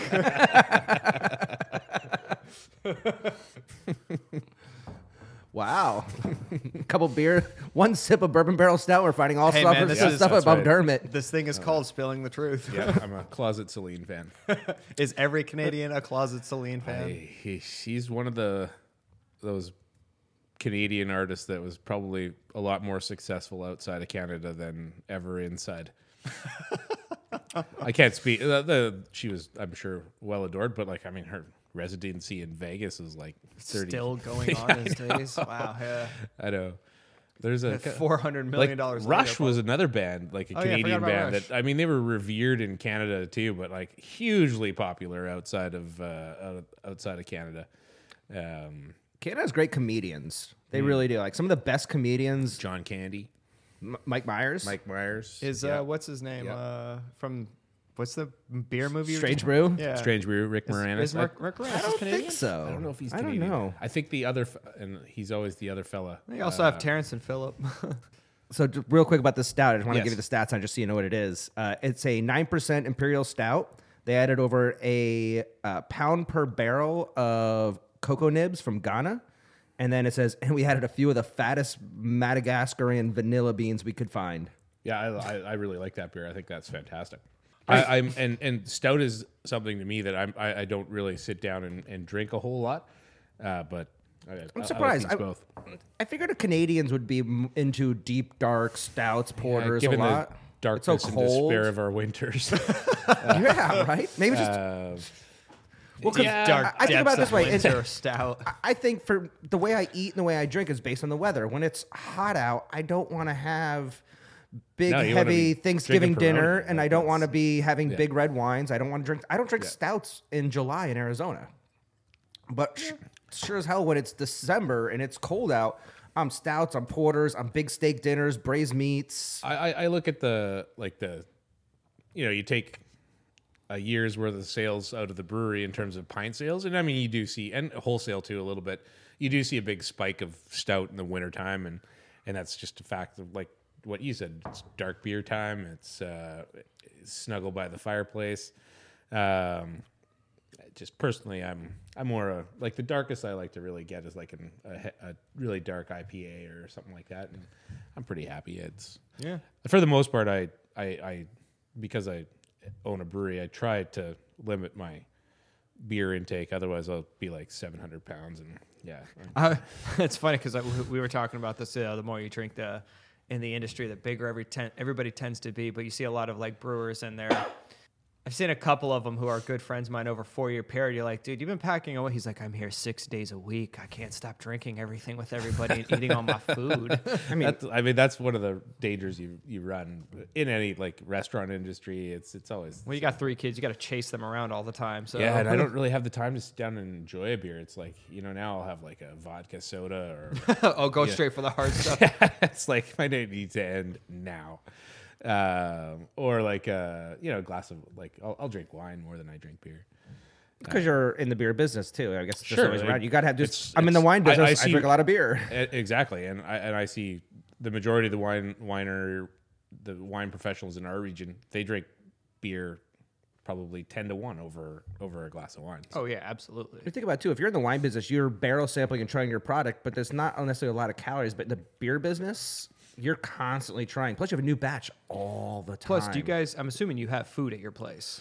No, we truck? don't. Food No. trucks or something? We in the summertime, like when I met you guys, I think our goal is to have food at the brewery, and we did have a friend of ours who's got a food truck called the Wienery, where he's doing like some really cool gourmet hot dogs. He parked his food truck there for the summer. I love that name. It's killer hot dogs too. And It's either a food truck or a porn van. I was gonna say, or a driving felony. Is it a white van with no windows? it's a white trailer. There's a small hole on the side of the van that the wieners come out of. The Wienery. It's a scene out of Porky's, I think. I don't think I can get away with that in Phoenix. And then we've got another friend of ours. He's got this massive Airstream like trailer that was renovated in the front with an engine's been put into it. He brings his food up there too. So we tried with the Questioning our friendship here going on. No, we try. And like Danielle and I have awesome. actually started, my wife, we've started a nut company called the Thirsty Snacker Food Company. Because we had a hotel approach us in the spring. Maybe I told you guys this one. So do you get the Wienery out of your nut company? I was waiting for it. I wondered. had to. Yeah, I was gonna say all you serve is wieners and nuts. Apparently, you set that one up too easy. they're gonna recently later on release a beer called Franks and Beans from Fire Hall. Totally. Now we're onto something here. Franks and Beans, I like. That's a good one. So we've started this company for nuts, and so we're doing snacks there, and we're just trying to give people more and more options. It's just about people keep staying at the brewery and having fun. Yeah, the brewery by my house, they serve jerky and like 2 or 3 types of gourmet popcorn. Right. Jerky. That's what they have. Yeah, they have jerky and popcorn in there. They don't make it themselves. They get it from from a local person. In my mind, I thought they were making it, and I was like, wait, what? Yeah, no. I don't know who's making their popcorn. They have like a caramel bacon popcorn, like a sea salt popcorn, and then like some crazy spicy chili, beef jerky. Because, nice, spicy, salty food. You're just going to drink more. Yeah, no, our full intention is to have an all-encompassing experience in the near future at Fire Hall Brewery, which we're looking forward to. Well, I like the idea of just having food trucks because you don't have to worry about then being a restaurant. You don't have to worry about a whole nother form of service. Our problem in Oliver is that there's only 3. So you can run your... Well, how often can you drive a food truck around? Like, you got to lose at least like 2 months, I imagine, with snow and weather and stuff. Oh, yeah. No. Like the majority are like the Wienery and Vagabond. They're It's a food snowplow. Yeah. April to snow truck October, and food truck, or essentially. a plow truck and food truck in one. Yeah. No, for sure. This barrel aged stout is crazy. Like, honestly, this is a whole bunch of unique flavors that I didn't think you could pull out of a stout. For me, it really is. It's a wine drinker's beer. Actually, all these have been because so many beers are unilateral. They're very straight-laced. They're one flavor that just goes on for a certain period of time and drops off.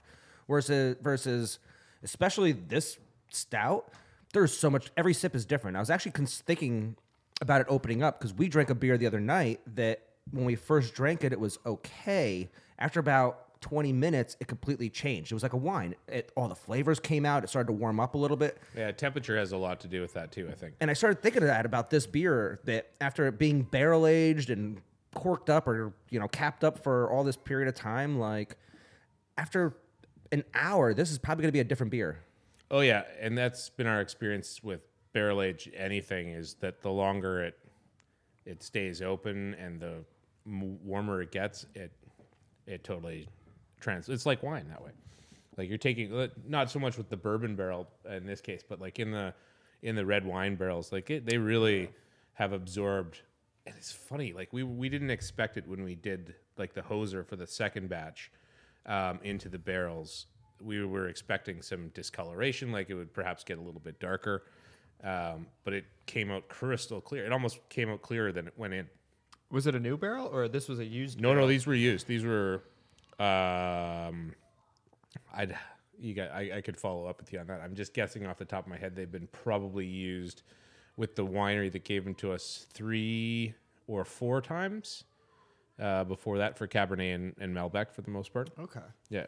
Are you going to try doing some barrel aged things on your own that are brand new barrels? Or are you just going to try and incorporate certain flavors with We what you're could. doing? It's easier for us and a lot more cost effective. Cost effective is way better used. to get the used ones. I really want to send you a barrel I have. I do ports in some of my barrels, but we do a chocolate port because we that would use be nice. distilled cocoa beans and stuff. And man, it leaves that sugar like coating around the edge, so it sweetens out anything you put into it. So once the port goes into it, the barrel's done for any other wine stuff, unless we do more port. So we've extracted all the oak flavoring out of it, but one year, Buddy and I, we took the 1 gallon barrels for fun, and I put all of our port into it, and then we put tequila into it when we were done, and we kept it for ourselves. And the tequila came out in this, brown, nutty, oxidized look to it, and it was probably the best tequila we'd ever had because it sweetened out the tequila, so it wasn't kicking your ass when you were drinking it, and it was awesome. So I would love to try a beer or like a porter or a stout in that. I've seen there's a brewery called Four Winds out of Vancouver where they've done a couple of brews in tequila casks, and It feels like that'd be rough. it does. I haven't tried them, but they have been out there. I don't know. You think that aging a beer in a whiskey cask would be rough too, but it's not. But it kind I of think beer goes and whiskey like, has a little bit more unification to it. bourbon where and stout kind of goes together. Tequila doesn't tequila's unify really with much except tequila on and its own. prison sentences go hand in hand. Yeah.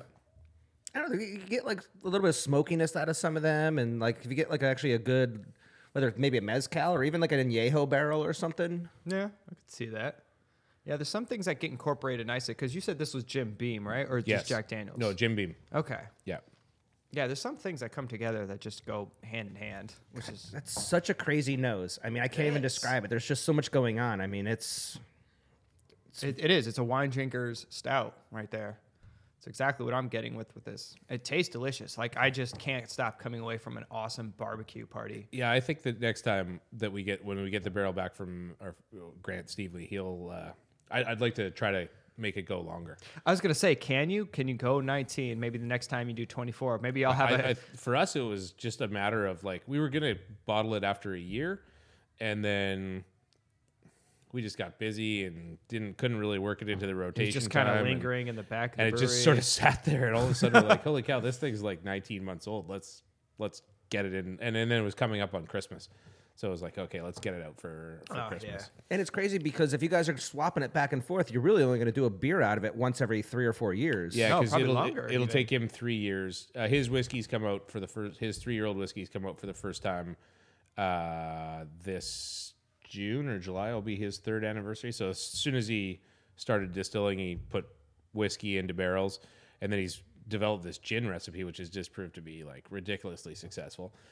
So this will be his first year for whiskeys coming. And then if you get it back and hold on to it for I'd like say to- 24 months. Yeah, that'd be That's awesome. a 5-year time between Yeah. this stout and your next one. and all those flavors will just leach into that barrel. It'll be nice. You got to make like a fish reference and sling it at the. We'll be somewhere in SPAC and someone's like, "Man, I got that 24-year-old Fire Hall Brewery stout." I'm like, "How much you want for that? $50?" Shit, okay. Think about it too. I mean, literally, it's a beer that can only be produced once every 5 or 6 years. Yeah, Yeah. and what is so? It's a 55 gallon or a 60 gallon? What'd you say it was? 250 255? liters. Okay, so that's a little. don't know, 225. 55. Yeah, it's a wine gallons. it's a wine barrel. Yeah. Yeah. So 23 cases of wine at 12 bottles, and you're doing a few ounces. We got 25 so, out of ours because we're 640 mils versus 750. Yeah, that's crazy. And everything was bomb. I'm assuming you put some into keg. For No, your we pour? didn't keg any of Oh, it. you just bottled all No, of it we straight. just bottled all of it. To put it into kegs, when you're doing a big batch is one thing, but on a small batch like that, like you're not going worth to the have time. loss in the lines as well. And like we're working with just like such a small amount. It's like, let's just go bottle straight. it all. Okay. We don't have to worry about losing anything. That's awesome. Your guy did a fantastic job at this one. Really, It's that really was good. all the barrel. That was we. All right, we, fine, winemaker. we- we- brewer, we, you didn't do anything. We lost all control over it as soon as we put it in the barrel. And again, that's the thing with the beer because it's exposed to air and like it re-ferments. I don't know if you can stop that or not. I've never actually researched it to see if there's a way to do that. Yeah, I mean, like, do you add sulfites to it to stop it, or you wouldn't I do don't that know. though? You'd have to probably add something, and it. Yeah. You know, we've had like 4 successful batches with it. Why mess mess with with a good it? thing? Yeah, I think that, and we send it off to get tested. It's not like we're just packaging stuff blind. If we ever got back something that said, okay, hey, there's really you're just looking for bad bacteria. And as long as you're keeping a clean brewery for the most part and a hygienic environment, you're not going to really expose yourself to those kind of issues either. So what would be a bad bacteria for beer, like lactose, or what is it called? We get that milky film. Lactobacillus or Yeah. whatever that is. Yeah, I don't. It's never happened to us. I don't. We I made a actually home did. brew one time, had it, and I was like, well, that's gross. I don't ever want to touch that. We did buy a kit once where there was like 20 bad smells that you can use in the beer industry to quickly identify problems. Rotten egg or and nail polish nail remover, all that sort the of wet stuff. dog, probably Brett, stuff like Brett. that. Yeah, Yeah. but Brett, Brett's is pretty good in beer. competent Brett- sorry, beer. TCA. Brett, there's like Yeah. there's a Yeah. Brett is a style. Yeah, bread is important in a lot of beer production. It's bad in wine, but depends on who you ask. And that's the thing. A lot of things in wine are good for beer. It's funny how that works out, that the stuff that's good for beer isn't good for wine, and Yeah. I guess vice versa. I just wonder how, like, I'm going to, like, ramble onto that, so I don't want to go. It's just because it's so different, but yet it's the same exact thing. You're just fermenting something into just an alcohol substance, but in the end, you're going to have totally different styles and totally different things that can make it go bad. Like, if you did what you did with your barrel stout with wine, that wine would be bad because Oh, it's just for sure. oxide. It'd be Madeira, yeah, and or worse. Yeah. And that's why we wouldn't change it to try to cap it. That's the exciting part. You put it in the barrel, you lose control of what happens. The beer, You cross your fingers and the you air, hope. and the barrel, and that's it. Yeah. Love it. I'll tell you right now. I mean, I'm really stoked by these beers. I was actually giving you shit at the Gorge, like, wait, you own a brewery, but you didn't bring any of your beers to the concert. I remember that. And in hindsight, I should have. It was just like I don't want to get turned around. They give me so much grief when I'm going down to go see a fish show, anyways, and especially now that pot is now legal in Canada, but at the time it wasn't yet, so it was legal in the States. And I just know so many people that like admit to something stupid that like they smoked pot like 5 years ago, and it's like, okay, you're banned for 20 years from coming into the States. It's like, I don't want to do that with beer, and I probably This is should. gonna sound. So I mean, if this is can't answer this thing, but have other people, or is there plans for people to do beer and wine, or like a combined, Like a THC yeah, beer? like a THC beer? I will tell you this: like weed is legal in Canada now. We might have talked about this when we were down at the Gorge.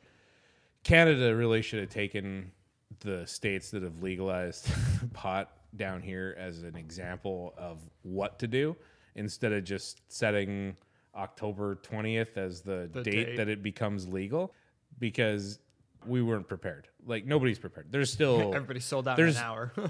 No.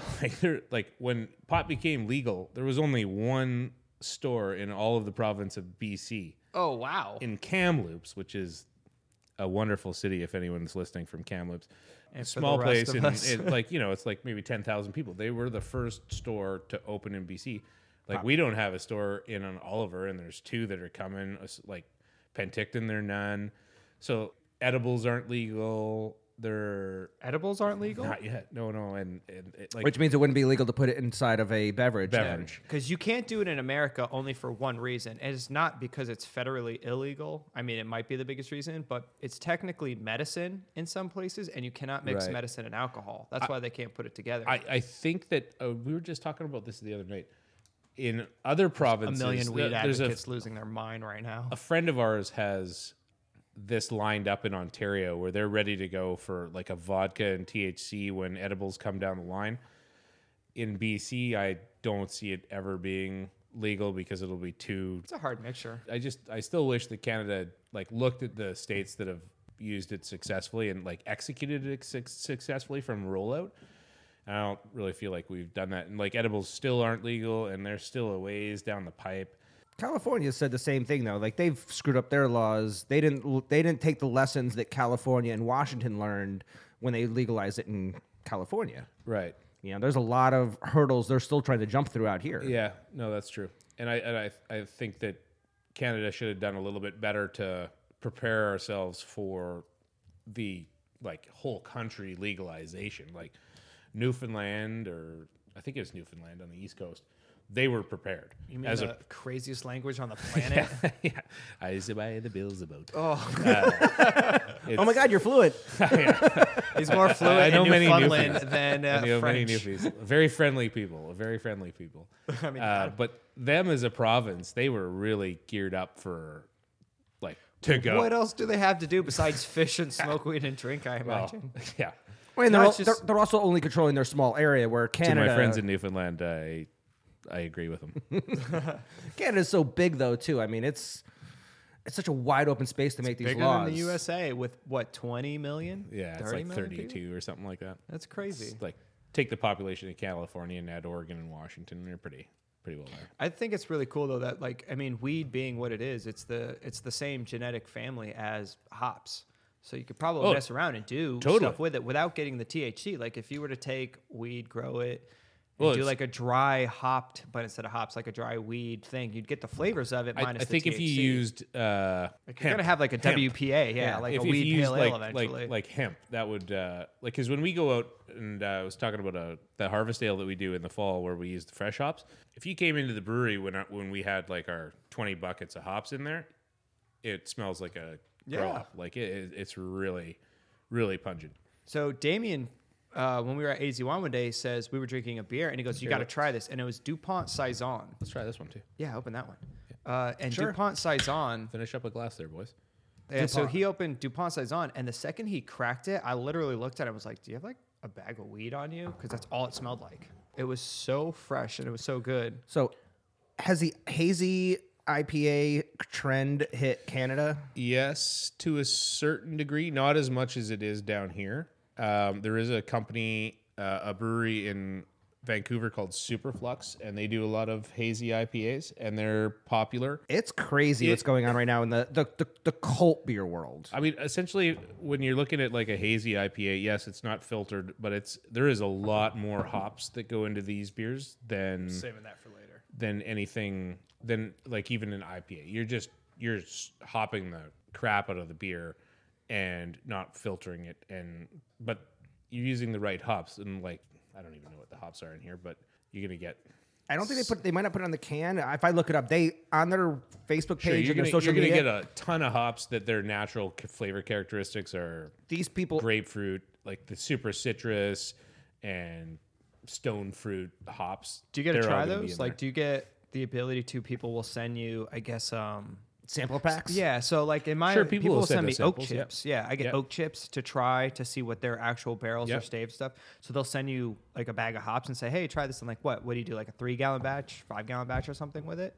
See, right away, just even breathing that in, like just on the inhale, like there's a lot of hops. in it. Which one is this? Like they're This is using, Spellbinder. like if we're doing, oh yes, they're IPA. Okay.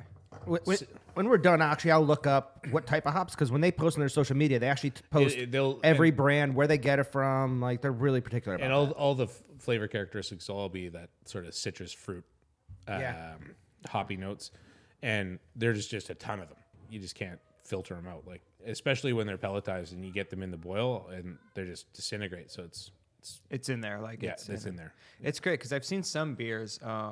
I know McFade had one time, but they do single hops. Like they're like, this is the Mount Edna hops from Oregon, and that's it. That's the only one we use from start to finish, so you can get that flavor with this IPA. And then the next one was one from like Minnesota, and another one was from somewhere in Canada. So they had 3 IPAs, all with 3 different hops, so you could see the hop characteristic, kind of like a single vineyard Pinot Noir. Like this Pinot Noir is made from this hill, this Pinot Noir is made from this hill, but we make it all kind of the same, like same barrel aging, same everything, but the site will speak for it. Or even when they Hops are kind of like that for IPAs. Sure. yeah, when you have that vineyard that has 3 Pinot Noirs, one's done at the base of the hill, one's done medium at the hill, and one's at the very top of the hill. Those are 3 completely different profiles. It's- Crazy different. Oh, yeah. This brewery does a lot of hazies, a lot of hazies. I like this one as well. They're Balance. 2 for 2. Well, Yeah. for me, when it comes to booze, whether it's I'm drinking a Negroni, whether I'm drinking a wine, balance is the most important thing for me. Yeah. If something is off in the mid palate, something's off at the end palate, it really ruins the product overall.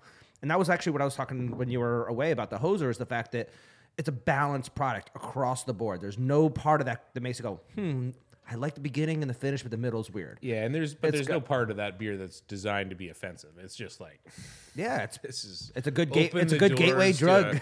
to a craft brewery. Totally. You know, just come in and have a sip. So what's your favorite beer? Like minus, what you drink. Do you like to go, you know what? I am a blonde ale person. I am a, Pilsner person. I'm a IPA guy. What's favorite- yours? It's mood specific. Like me for wine, I can pinpoint my best wine sip ever. I can't do that with a beer.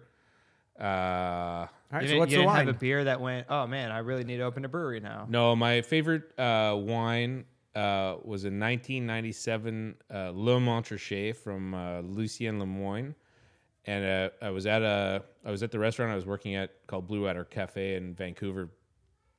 Beautiful restaurant, and the couple that ordered the bottle left my friend and I like half of it.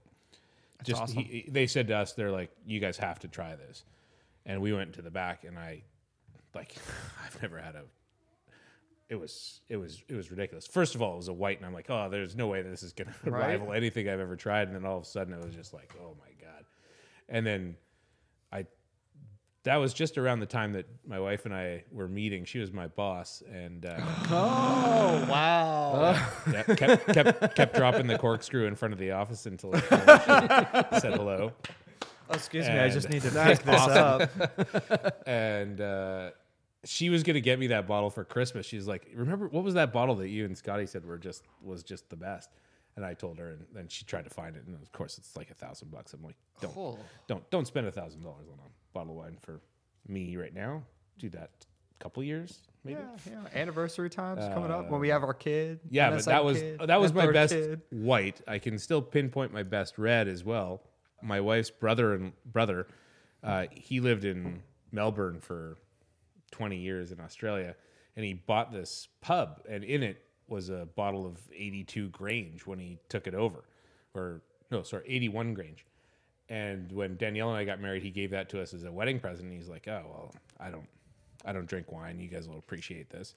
And I carried it around with us for like special occasions, coming down here or going to, just desperate to drink it.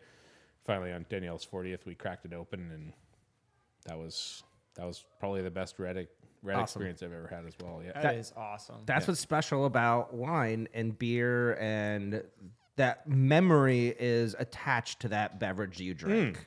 Especially if you get it Okay, later on. sorry. I will give you the best beer I've Hit 'em. ever had. It took one more sip. It just came to me. Well, it was more like what's As my he's drinking that. favorite beer as opposed to what's the best beer I've ever had. And we were on honeymoon in Hawaii, and we were going around the road to Hana in Maui. It was super, super hot, and we were out off of the paved roads. Now we were on the dirt stuff. And you come to a point, and there's just this little corner store in the middle of nowhere, and it's like high 90s, low hundreds.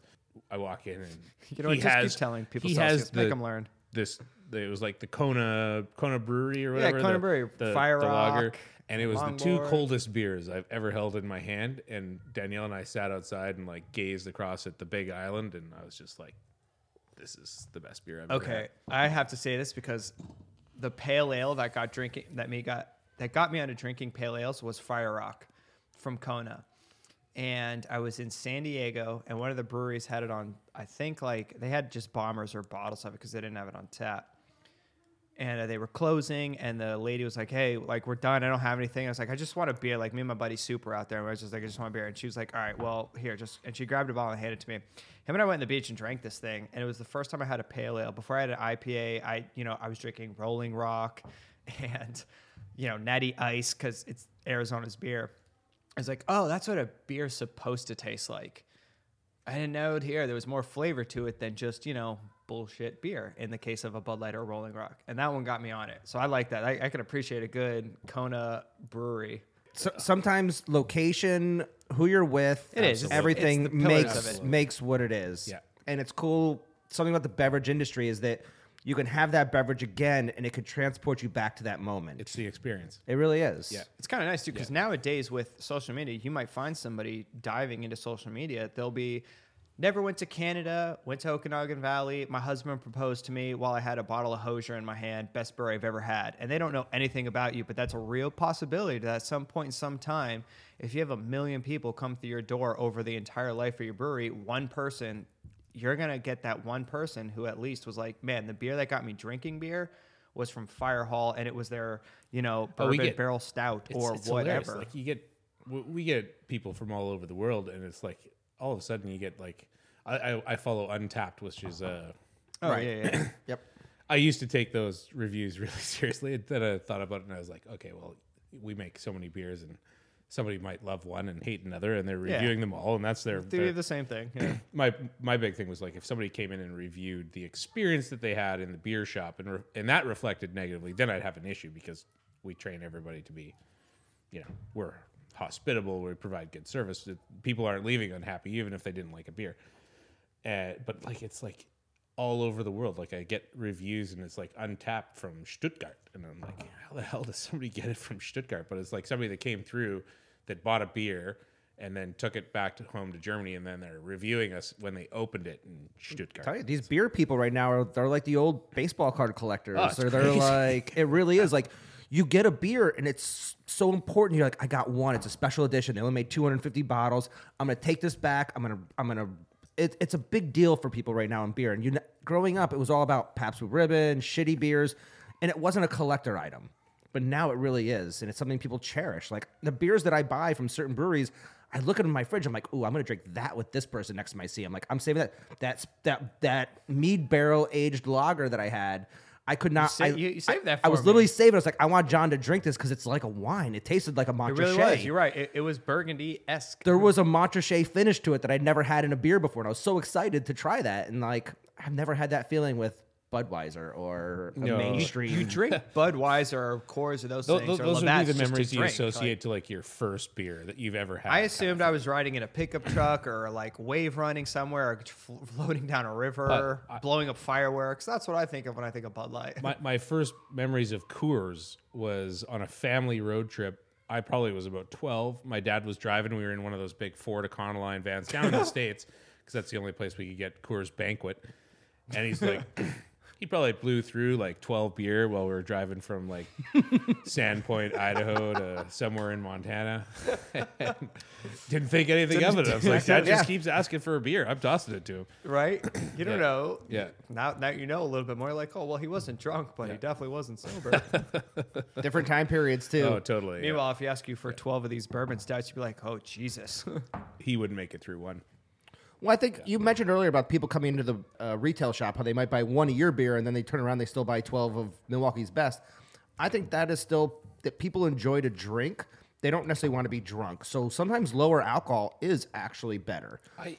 I go both ways because sometimes I go up to the brewery by my house and most of their beers are 6 or 7% alcohol, and I drink 2 or 3 of them, and I'm happy. Yeah, for sure. There's other days when I'm hanging out with my friends and I just want to drink beer all day long. Yeah. I want to be on a beach. I don't want to have a 7% IPA, hang out with my friends on the beach at noon and be asleep by 2 in the afternoon. I want to drink a 3% alcohol beer. There is a place in the world for people like Peroni. I totally agree. Yeah, exactly. Those totally session agree. beers, those 4% ones. Like Peroni and Stella.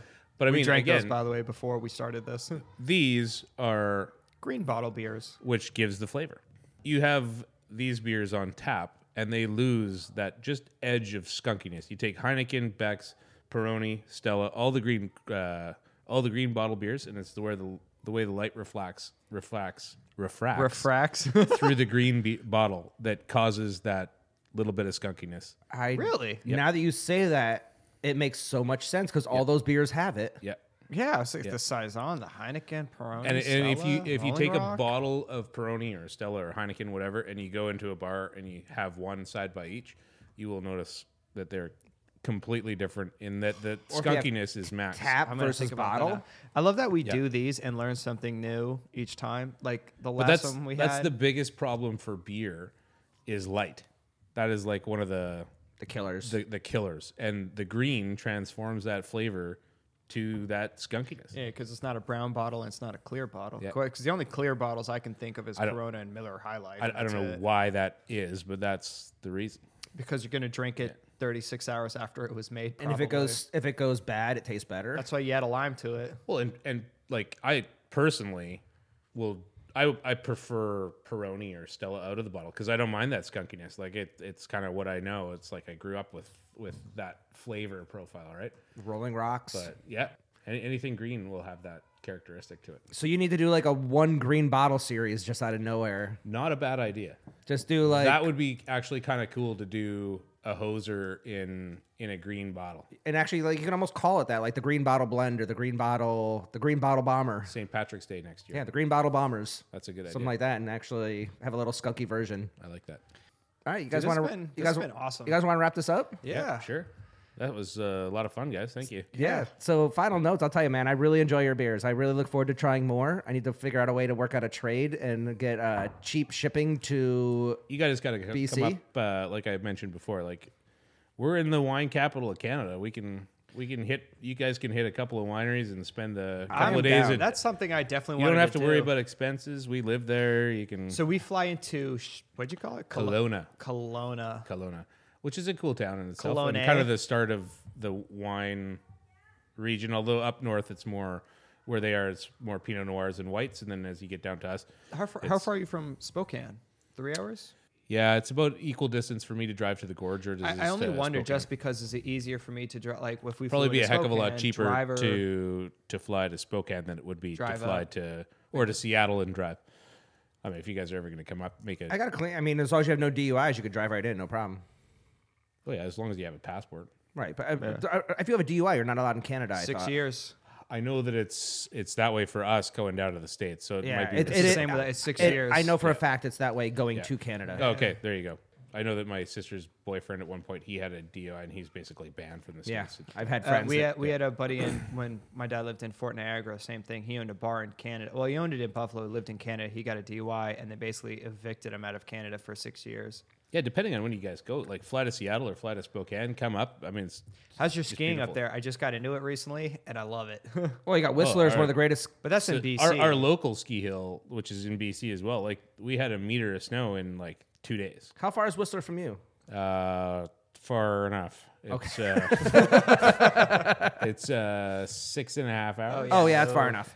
No, That's you're San better. Diego, You'd, right? Yeah, be better no, off. yeah. You'd be better off going to Big White, which is outside of Kelowna. It's a killer ski hill too. Yeah. So, or you pass like. As long as 3 or there's 4. snow, beer, and good people around me, I'm happy. Yeah. That'd be fun, man. Do a little snow adventure. Go up there, have a hosier, followed by some stout.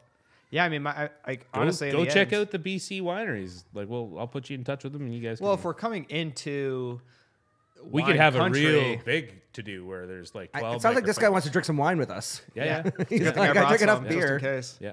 No, I mean, my final thoughts on this was I love the hosier. It's honestly beyond the name. It's fantastic, but that is a perfect light drinking beer. The WTF Coffee Blonde Ale, that might have been my favorite one of all of these because I love cold brew, and that was like a beer with cold brew in it. And the finish on that one was so nice. Like, who does that with I was telling him, like, I've had coffee beers where the coffee stays and you're just like, okay, I taste bad coffee. That wasn't that at all. And then this stout is so weird. It's like hitting my geeky level of I love it. I want to eat this with food. I haven't even drank the last bit because I want to see if this changes over the next hour. Both Jonathan and I did the same thing. We left our last sip to the side to let it warm up to see how it changes. Yeah, got to try that. Couldn't And I can't relax. wait to try these other ones. Well, we'll do a thing where on our one of our next few Keep podcasts. in mind that the blonde is our best seller, and That's that these one. two are cousins. Yet Yeah. stylistically, the bitter is like a British style pale ale, and Stoked Ember is like a Well, Pacific Northwest style. pit. Depending We on could do John's like a thoughts. follow-up thing. I was going to say, yeah, we should like probably. a follow-up episode, like an hour-long episode where we do a follow-up. We'll with probably this or just do something. another episode where him and I just record with us, and we'll just drink the beers on that show and talk Yeah. about them on that show. Perfect. Yeah. You know? We'll make up things about you, like you personally dive in the tank, swim around a little bit in there. It won't We're be not as allowed good to looking anymore. because we don't have you here, but hey, This was awesome, All man. right, guys. I'm Yeah, glad thanks a lot. I'm glad we drove drove out here to do we this. drove 4 hours to record a show. Yeah, we got kids in the background, lawnmowers and beers. It's It's, fantastic. it's a family experience. It's a family affair. No doorbell rings. We had 3 Phone phone calls. calls And and, some, and a mom in the refrigerator. Granny I putting love away it too. the- She looked over and she was like, "Oh, my bad." It's the most mom moment awesome. of everything. Very cool. Thanks, Dermot. All really right, appreciate Guys, everything. Dermot, this was Awesome, guys. awesome. Thank Thanks you. everybody for listening. Okay. Awesome. Bye. Cheers. Good day.